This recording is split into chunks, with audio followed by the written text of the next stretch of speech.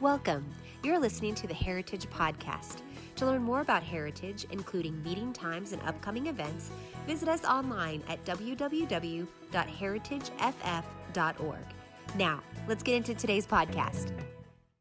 Turn with me to the book of John chapter 13. John chapter 13, I'm going to be reading from verse 3 to verse 11. So John chapter 13,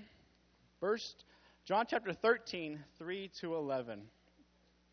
It says, Jesus, knowing that the Father had given all things into his hand, and that he had come from God and he was going to God, rose from the supper and laid aside his garment, took a towel and girded it around himself. And after that, he poured water into a basin and began to wash the disciples' feet. And he wiped them with the towel that was wrapped around him. Then he came to Simon Peter. Somebody say, he came to Simon Peter. And Peter said to him, Lord, are you washing my feet? And Jesus answered and said to him, what I am doing you do not understand now, but you will know after this. And Peter says to him, you shall never wash my feet. I love how Peter is just so extra in everything. He just wants to be the loudest. Like, I'm sure that the disciples were lined up. And so Jesus is like going to each person, wash them. And then he gets to Peter, and Peter's like, you're never going to wash my feet. I'm going to be better than all of them. I'm not going to let you wash my feet because I love you that much, Jesus.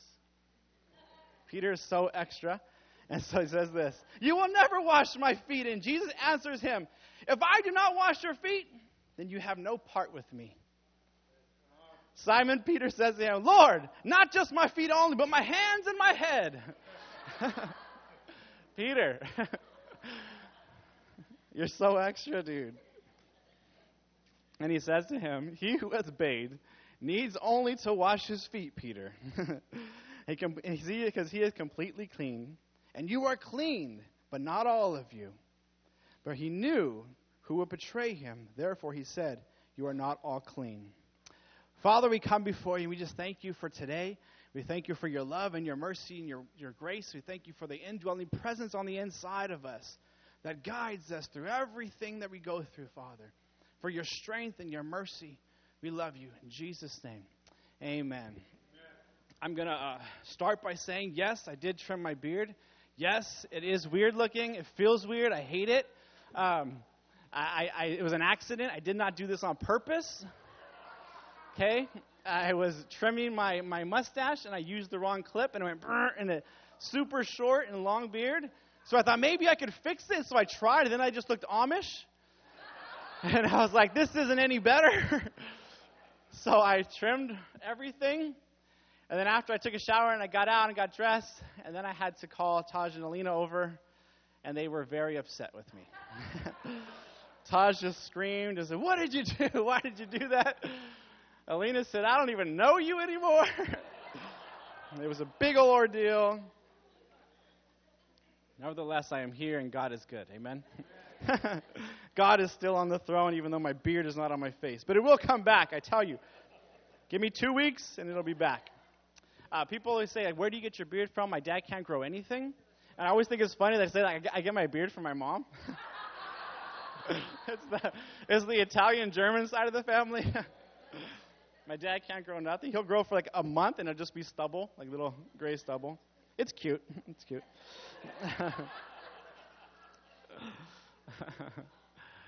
My message today is called Judas, Friend of Jesus. And I was always fascinated. I think we have a overhead they can throw up there. I was always fascinated with Judas. I know he's one of the characters in the Bible that we don't like. that we kind of despise, and we peg him as the villain and the bad guy. But his story just always was, like, interesting to me. I just couldn't I always like, man, I want to know more about this guy Judas and where he was and how this came to be. And it's just, I don't like to just think everybody's a bad guy. You ever seen Wreck-It Ralph? Just because I'm a bad guy doesn't mean I'm a bad guy. Remember? You guys from okay, never mind. You ever, does anybody know anybody, like you personally, know somebody named Peter? Raise your hand. Like, I know Peter. I know like two Peters. Peter's a common name. when you're picking baby names, you go through a list of names. You're like, I want something biblical. I want something strong, something that means something. So you go through the list of names, and you're trying to pick a strong name, and you can't figure out. So you're like, forget it. I'm just going to name him Apple or Blanket. These weird names. So the other day I was online. I was like going through Google, and I was like looking through like different names. I was like, what's some strong biblical names? And here's what the suggestions were for me.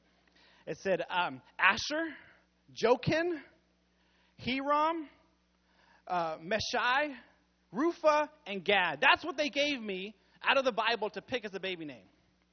That's ridiculous. Who's going to name their kid Gad? Like, or Rufa. Like, this is horrible. You have to think of things when you're naming your child because kids are mean. Like, kids are brutal. They come up with crazy nicknames for them. One of the things, whenever my mom hears like an unusual name for a child, her go-to is, they're never going to be able to get a keychain. They will never find a keychain with their name on it. And she's so distraught and saddened with the fact that this child will never have a keychain with her name on it. And I don't think that's what their parents are looking at or thinking of. That my child will never have a mug, will never have a keychain with their name on it. But names are so interesting. Nowadays we don't really think of names that have a meaning, that have some strength tied to it. I know when I picked Taj, I knew right off the bat that if I have a son, his name's going to be Taj. He never gets keychains. He never gets shirts with his name on it. You just don't find it. When I was thinking of the name Taj, I liked the name because I grew up surfing. There was this pro surfer named Taj Burrows, and I thought, man, I like that name. If I ever have a son, it's going to be Taj. And so that's where that name came from. But later on, his full name is Taj Keone Aragon. And later on, I realized that Taj means crown and Keone means from above. So I was like, hey, that's good. Because, hey, I didn't even know I was doing good, but I did good. But in the biblical times and Bible times, names meant something. They were very important. Going through all this list of all these weird names, you know what name is not on that list? Judas. No mention. All these weird names, hard to pronounce. But Judas doesn't even make the list. Does anybody know anybody named Judas? Like a friend? Nobody named Judas. Has you ever maybe considered naming your child Judas? No, it never pops into your head. Judas never comes up. But in Bible times, names meant something. Peter meant rock. It's a strong name. Judas means praise. It's beautiful. But the name Judas is now fused with his choices and his mistakes. And a lot of us kind of feel like we've been branded with our mistakes. And the things that we've done are now our identities. The mistakes that we've made, the choices that we've done that were wrong. And they just are tied to who we are now. But I'm here today to tell you that your bad choices are not your identity. That's right. That your destiny was not revoked because of your wrongdoings. And your future is going to be greater than your yesterdays. That God has something planned for you. That don't stop now just because you've made mistakes. That keep pushing because God has a plan and a destiny for your life. I want to go through the contrast between Judas and Peter. Have you ever heard like a Christian joke where someone passes away and they go to heaven and they're greeted by somebody? Everybody knows it's St. Peter at the pearly gates. And the joke goes on to whatever it's going to be. But Peter is always in heaven. He's always the first guy that you encounter. He's always there monitoring who comes in and who goes out. And in 1320, there was a play that was written called Dante's Divine Destiny. Or Dante's Divine Comedy. If you've ever read it, it's super long. It's 3 volumes. But the first volume is called The Inferno. And it's all a book of fiction where Dante travels into hell and he begins to go through the different rings of hell, through the different layers.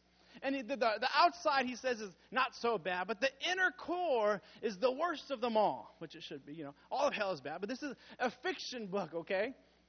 He gets to the center of this place. It's the darkest pit, the deepest, darkest pit of hell. And he says, that's where Satan lives. And he describes Satan as having 3 different mouths, and he feeds on the 3 worst sinners in history. But he says this here's what he says. He says, the foremost sinner found that biting is nothing when matched against the clawing, for the times of his back were being stripped from his hide. And who is he talking about? Judas. Judas is the foremost sinner in hell, that he has a special place that Satan just feasts on him night and day, never failing. And in the second volume, Dante travels to heaven. And he said he's greeted by who? Peter. And here's his description of Peter. Peter, a bright and glorious as 3 rings circling around him, dancing and singing, so divine, no imagination can compare to it. There's this huge contrast between Judas and Peter. That Judas has a special place in hell because of what he's done. But Peter is exalted in heaven, that he oversees who comes in and out. We name our kids Peter. We name our enemies Judas. See, Judas is now tied to a traitor, a backstabber, a liar, a swindler, no good. Why? Because 2,000 years ago, that's what he did to Jesus. He betrayed him for 30 pieces of silver, the going rate of a slave at that time. He betrays our Lord and Savior, and because of it, we're so angry with him. We see him in Scripture as the worst person on earth, someone we just hate. But there's also some similarities between Peter and Judas. There's some good qualities about Peter. I want to go through a couple of them. The first one is this. They were both handpicked by Jesus to be apostles. No matter what your thoughts about Judas, no matter what your thoughts about Peter, Jesus picked them by hand. And amongst a huge crowd, Jesus zoned in on Judas and said, I need you as my disciple, as my apostle.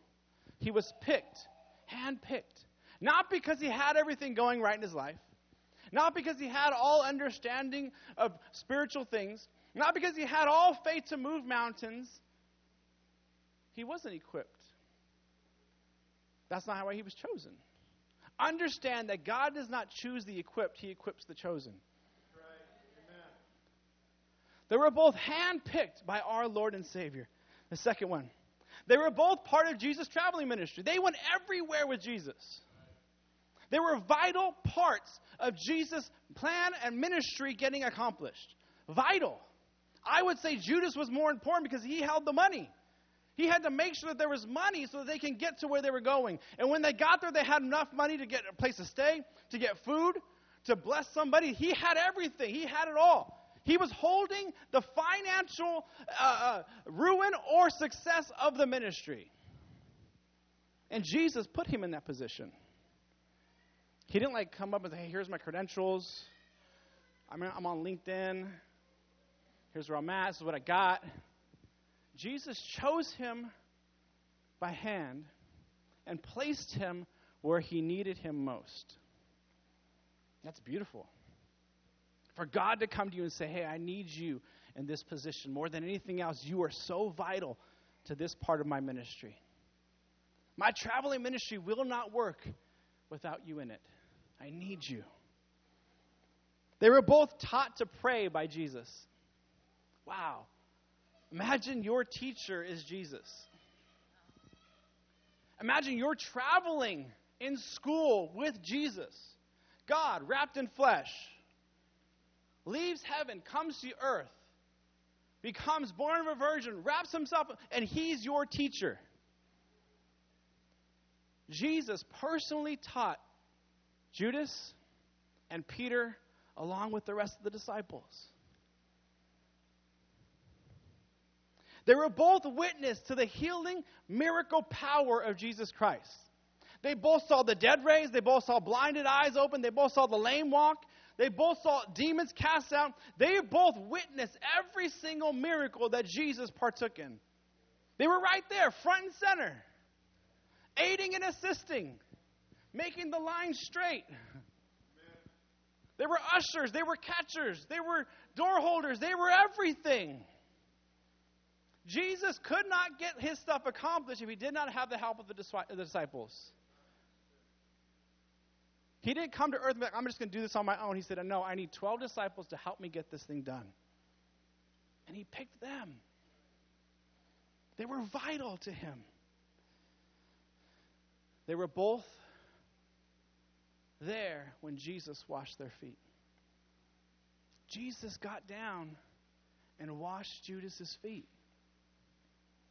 It's a sign of love and servitude that Jesus got up out of the table, their head, their rabbi, their teacher, their Messiah, gets up, takes off his robe, puts a towel around his waist, and gets on his hands and knees and washes their feet.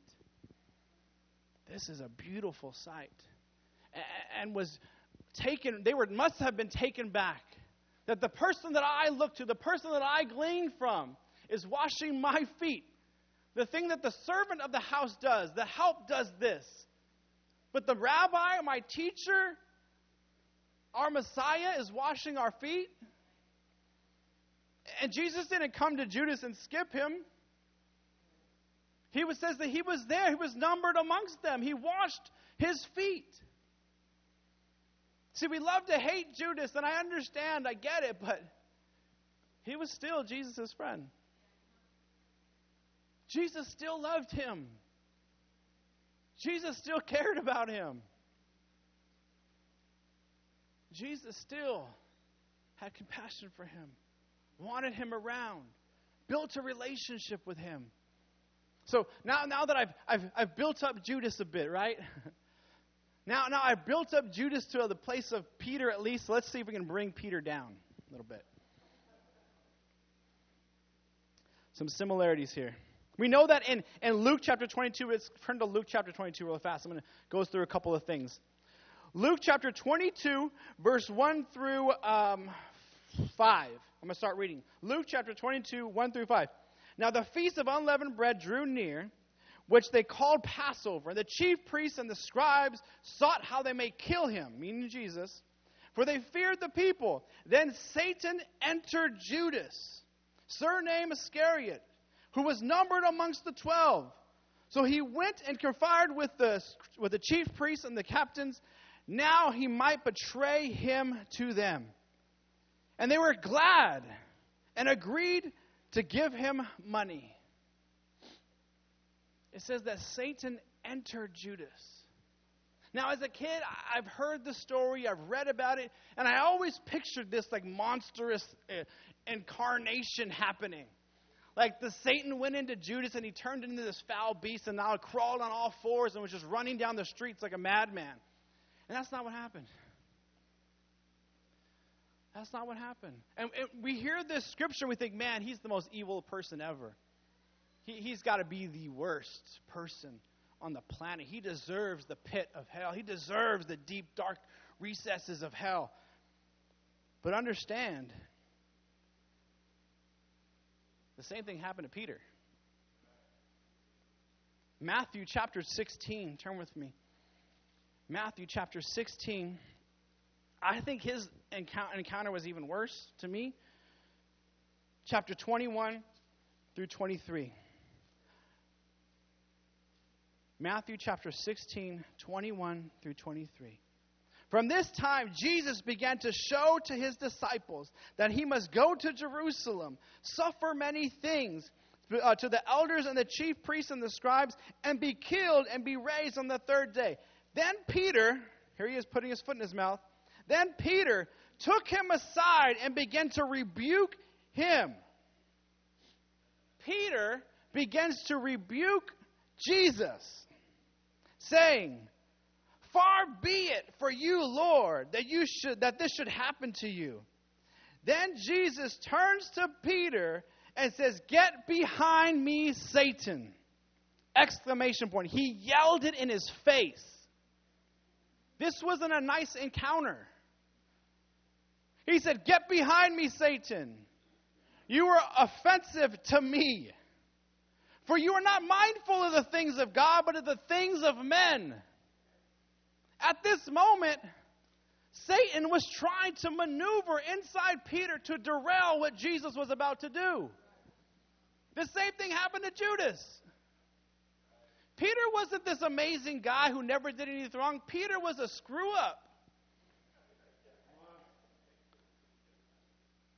Jesus turns. Peter pulls Jesus, God, aside, like, yo, God, I need to talk to you. Like, look, I know you got things going on. You got all these people following you, but you need to stop talking like that. Like, I can't have you messing up the ministry that we're trying to build here by saying you're going to die, because if you die, that kind of loses our stock options. And stock's going to start plummeting. If you're not here, who do we worship? Who do we follow? I can't have you dying right now. We're trying to build something. I'm getting clout. Jesus turns around and yells in his face, get behind me, Satan. You offend me. You know nothing of what God is trying to do. You only work for what men want. You're selfish in your ways, Peter. Man. With Judas, he just said that Satan entered him and he went and did what he was going to do. Can we kind of dive into the characters a little bit? So here's what they were both influenced one way or another by Satan. They both wanted Jesus to be something that he wasn't.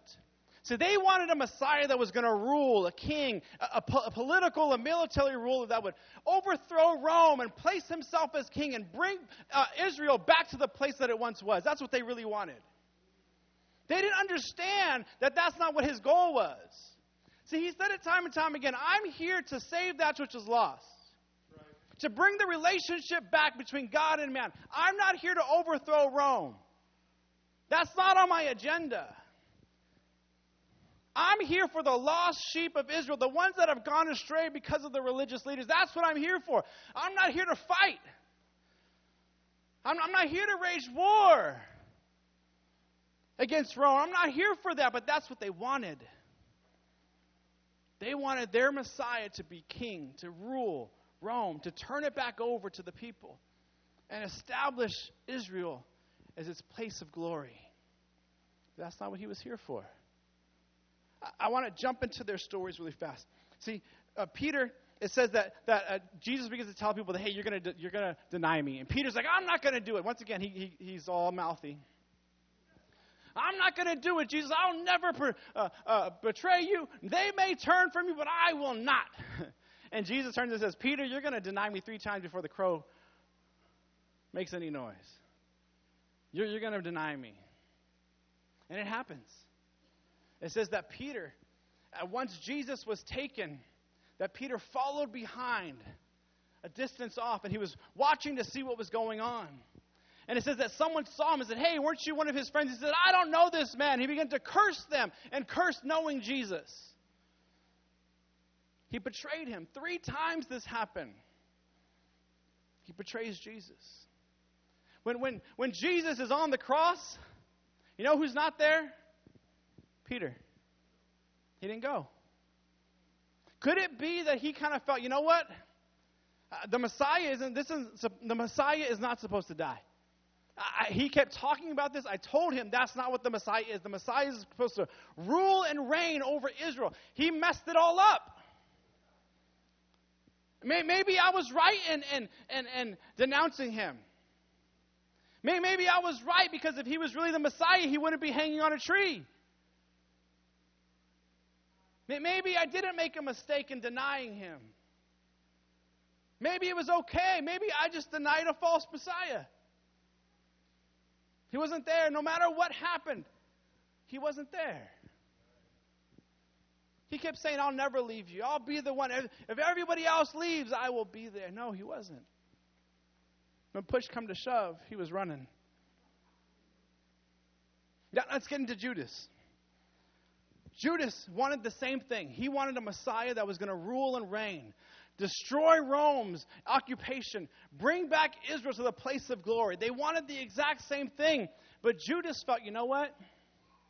I think Jesus needs some help getting there. Maybe I can maneuver some things and set some things up to where there's a fight that happens and Jesus brings out his authority, because I've seen it happen. He talks to the winds and the waves and they obey. He talks to the dead and they rise up. So there's power within him. And I know it. If I can just get him to get over just the teaching and the healing part and get him to the ruling part, man, we can get some things going here. So he has a plan. I'm going to go. I'm going to help these guys. I'm going to make this happen. I'm going to push some things along. I can almost see Judas as he comes up and he's got this plan. He gets the money. He comes up to Jesus. Everything's going right. Like, yes, Jesus is there. They come. Jesus is like, who are you looking for? And he says, we're looking for Jesus. And he says, I am he. And they all fall out. It says all of the military fall out on their back. And Jesus is like, yes, it's going to happen. I knew it. This is all we needed. Jesus is going to assert his authority. And all of Rome's going to run like dogs with their tail between their legs. It's going to be awesome. This is happening. I did right. And then they get up and Jesus says, who are you looking for? We're looking for Yeshua. He says, I am he. And nobody falls. Jesus is like, wait a minute. Peter gets crazy, pulls out a sword, chops off some guy's ear. Judas is like, yeah, we can go with it. It'll work. But then something happens. Jesus doesn't fight anymore. He willingly goes to the courts, and things begin to happen. And Jesus begins to get beat and ends up on a cross. And Judas, you realize what Judas does. Look, check this out. Matthew 27, 3 through 5. Matthew 27, 3 through 5. Then Judas, his betrayer, seeing that he had been condemned, was mournful and brought back the 30 pieces of silver to the chiefs and the priests and the elders, saying, I have sinned by betraying an innocent man. And they have said to him, what is that with us? You see to it. Then he threw down the pieces of silver at the temple and departed from them, and he hung himself. Does this sound like an evil man? Does this sound like the epitome of evil itself, evil incarnate? No, this sounds like a man who made a mistake. This sounds like a guy who thought he was going to have it one way and things began to turn and he didn't know what to do. He runs back to the court and says, you got to make a stop. This isn't what I wanted. This isn't how it was supposed to go. Take the silver back. I don't want any part of it anymore. It's already done. This isn't how it was supposed to happen, though. That's my Messiah up there. You don't understand. It's too late. I didn't want this to happen. This isn't how it's supposed to go. I don't want any part of it. And he throws the money. Take it away. Take it back. Please just make it stop. It's too late. It's happened. He didn't know what to do. He had betrayed the person that he loved, the person who poured so much into his life, the person who loved him, the person who picked him out of everybody, saw him fit to put him into the ministry. This wasn't an evil man. This is a guy that made a mistake. This is a guy that allowed Satan to use him. This is a guy that fell into temptation. And full of guilt, full of wrongdoing, he does the only thing he can think of, and that was to hang himself. But it says that he was saddened by what happened. Sorrowful. He says, I've condemned an innocent man. He did nothing wrong. I made a mistake. See, they're a lot alike, Judas and Peter. There's a lot of similarities between the two. They're almost the same person. But what makes the difference now at the end of the story? See, because we know that Peter is in heaven and Judas is in hell. They made the same outcome. They had the same story. They made the same choices. But where it mattered most, there was a difference. In John, actually go to Matthew chapter 26. I want to show you something. This is beautiful. Matthew chapter 26. I'm closing down. Matthew chapter 26, verse 50. Immediately, this is when Judas comes to the garden to betray Jesus. Look at this. This is how beautiful it is. Immediately when he went up to Jesus and he said to him, and he greeted him, saying, "Greetings, Rabbi," and he gave him a kiss. And Jesus said to him, "Friend, why have you come?" He didn't say traitor, liar. In the face of his betrayer, Jesus, God, wrapped in flesh, says, "Friend, why have you come?" How beautiful is it that even though we make mistakes in life, even though we've turned our back from things that we shouldn't have done, or we've turned towards things that we shouldn't have done, then we come to Jesus. He doesn't call us by our sin. He doesn't call us by our wrongdoing. He calls us friend. He calls us son. He calls us chosen.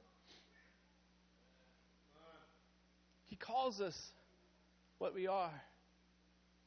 You know, there's this new thing going around that people want to be called different things. Like these little names or whatever they're called. Like, oh, I'm a guy, but I'm he, she, them kind of thing. What is that called? They're pronouns. I'm this, but this is my pronoun. I want to introduce you. My name is Brent, but my pronouns are redeemed, delivered, and sanctified.